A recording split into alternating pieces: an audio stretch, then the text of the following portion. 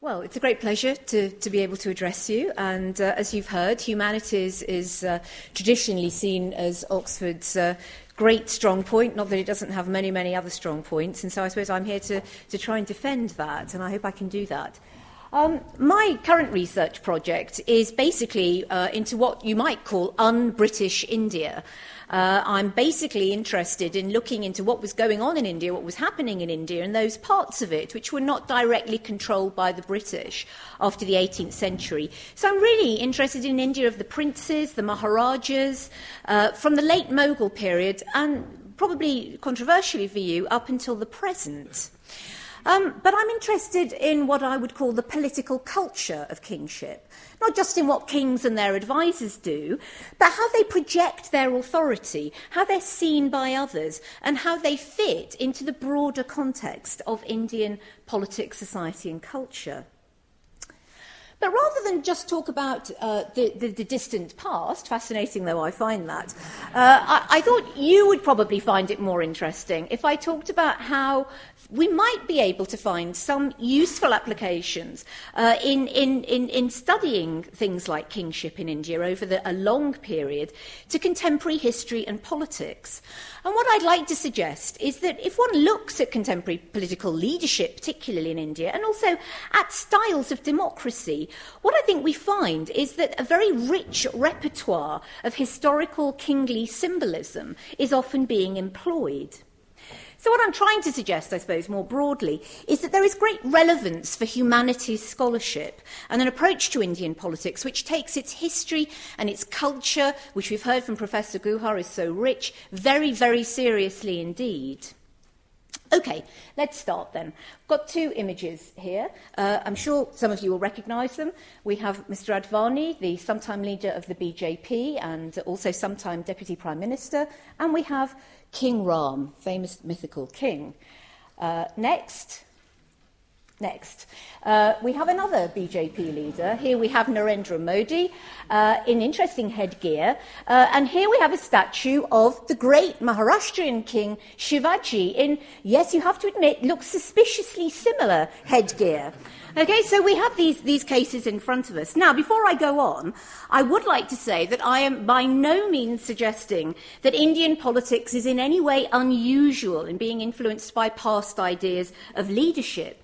And indeed, I would say that all modern democracies, politicians draw on older, ancien regime, aristocratic forms of political authority and ideas. Poor old France has become a bit of a whipping boy, I think, here today. But I mean, anybody who thinks of recent French presidents, Mitterrand, Chirac, Sarkozy, couldn't help but be struck by similarities to French monarchical and Napoleonic politics. And certainly, obviously, speaking from Britain, it would be very odd to assert that India was in some way peculiarly addicted to monarchical show and flim-flam. So I'm not suggesting that India is in any way peculiarly traditionalist or monarchical. But I do think that an analysis of kingly traditions and their traces in modern politics can tell us something not just about the style, but I also suggest about the substance of Indian politics. Now, until quite recently, it hasn't been at all fashionable to study India's kings and Maharajas since the late Mughal period. And that, I think, is because, on the one hand, they have attracted a sort of puritanical disdain, or because they've been seen as essentially joke figures, puppet kings being manipulated by the British. And certainly here we have the Maharaja of Nabha with Lord Curzon, who's been mentioned earlier. I think Curzon probably certainly did have that view of kings. And also the view of the extreme self-indulgence that these Maharajas simply moulded away in Ruritanian palaces with nothing but vast collections of Rolls Royces to keep them company, whereas it has something to it. And here we have the Maharaja of Nabha's very, very famous roller, which has been converted to look like a swan, or as Nehru thought, a goose. And very sadly, that, I'm afraid, is now in a museum in Amsterdam and not in India, where it should be. But anyway, to carry on, what I think is that, and what many scholars I think now agree, is that India's kingly traditions survived the assault of the British Raj and British imperialism. However, what I do think is that when one looks at kingship in India over a long period, what one sees is that it isn't one thing. There are many different styles of kingship and kingly ideology and conceptions of kingship. What I'd like to suggest is that there are broadly three. They sort of boil down to three. And I've got some illustrations here of what I think I mean. The first kind of kingship, and I'm sure Indians here will immediately recognise this, which one sees from ancient times all the way through, is the warrior king. And to illustrate this, I've chosen this, unfortunately, slightly blurry picture of Rana Pratap, one of the great 16th century kings of Mewar, Udaipur, who famously stood against the Mughals, stood for the independence of the Rajputs against the Mughals.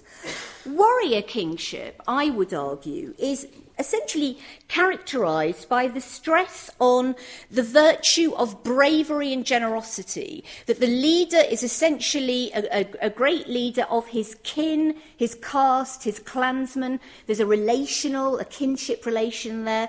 He's a king because of his great valour. He's a king because of his extreme generosity. This is not necessarily hereditary kingship. It's not divine kingship. I don't think, interestingly, in India, there's much of that. My next model, gone to the wrong one. My next model is of, I would say, a circle of kings, the Samanta system, as it's sometimes called, the neighbourly system or the circle of kings. And what I've chosen to illustrate this is a very famous Mughal miniature from the Shah Jahan period, and it's a descendant of Rana Pratap. It's Amar Singh I being presented, making obeisance to Prince Khurram in 1614, to the later Shah Jahan. And you'll see that he's barefoot. He's clearly in a position of obeisance here, and you might think that this is a sign of sort of complete loss of power and status, but it isn't. It isn't. If you look more closely at the way late Mughal kingship worked and how these relationships worked, it's actually a ritual of incorporation. If Amar Singh makes his obeisance to a higher king, there's a big central king, and the little kings submit to him, but in return, the little kings receive protection, sometimes gifts, most importantly, a share in authority. And I think this is a very strong tradition in India, this idea that sovereignty is never concentrated in one place. It's often shared, it's dispersed, and there are rituals for showing that.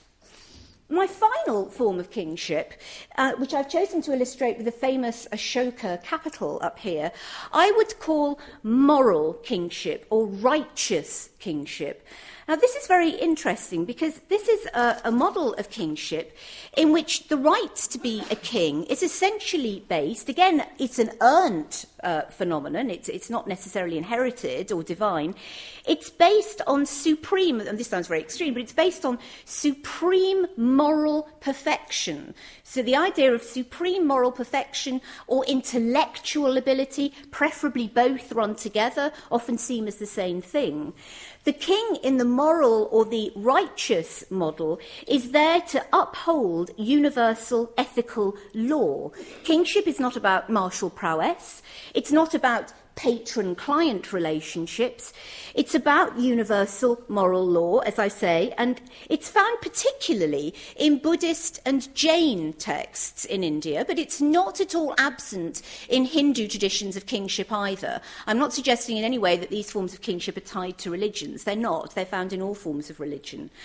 But it is certainly very predominant in Jain ideas and Buddhist ideas. And here we have the Ashoka capital, Ashoka, the great 3rd century BC Buddhist-influenced king of India, who was famous as a lawgiver, who had edicts of moral law put across his territory. He's the first person to unite India. And on the capitals of the pillars in which his laws were carved, you found this beautiful sandstone capital. This is the one from Sarnath. The lions for the Ashoka dynasty, but more interestingly, the wheel of Dhamma, Ashoka's wheel. And of course, on the head of the lions, it's gone now, but originally the head of the lions had a great wheel on them. And so the moral king, the virtuous king, the righteous king, was the turner of the wheel, the Chakravartin, the turner of the wheel of law.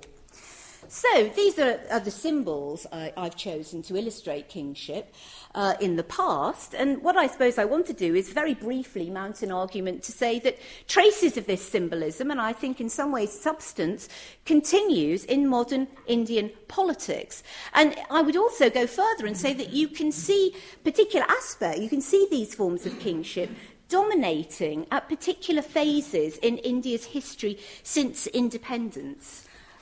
Here I've chosen Nehru. Nehru is in Borobudur near Yogyakarta, visiting a very famous Buddhist shrine here. As all Indians here, many others of you will know, Nehru is strongly associated with ideas of moral kingship and a project of scientific rationality, the idea of India being developed by almost a kind of monkly elite of wise bureaucrats pursuing a universalizing moral and developmental project. And it is, of course, under Nehru, it's not just Nehru, but it's under Nehru, that the Ashoka capital is chosen as the emblem of India, and the Ashokan wheel appears on the Indian flag. The 24-spoke navy blue wheel appears on the flag. So very explicit references are being made here to that tradition of kingship. He is, of course, also deeply reliant on the moral authority of Gandhi. And, of course, one could spend forever talking about Gandhi and righteous kingship. Gandhi, the only thing I would observe about Gandhi is that Gandhi is from Gujarat. He's from Gujarat, which is a state absolutely suffused with Jain ideas. And I think there's a lot to be said about that. However, as again you're all aware, the Nehruvian project, the project of the universe, of the person turning the universal moral wheel through the new vehicle of scientific rationality, by the 70s was really running out of legitimacy. It was facing major political challenges. A number of those challenges were coming from regional, caste, and linguistic bases, in which the leaderships of those movements, and in this case I've chosen the famous film star N.T. Rama Rao, who is here playing the great bowman of the Mahabharata. He's playing Arjuna. These politicians, I would say, draw very strongly on ideas and conceptions of warrior leadership, of being related to their people, their populists, to quite an egalitarian relationship.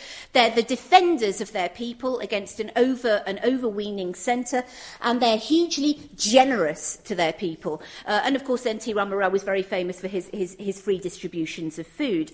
A more recent example, I would suggest, would be Mulayam Singh Yadav, who, of course, was a wrestler in his pre-political life and has drawn very, very freely on the traditions of Kshatriya, Krishna identity among the Yadavs in North India, in UP particularly.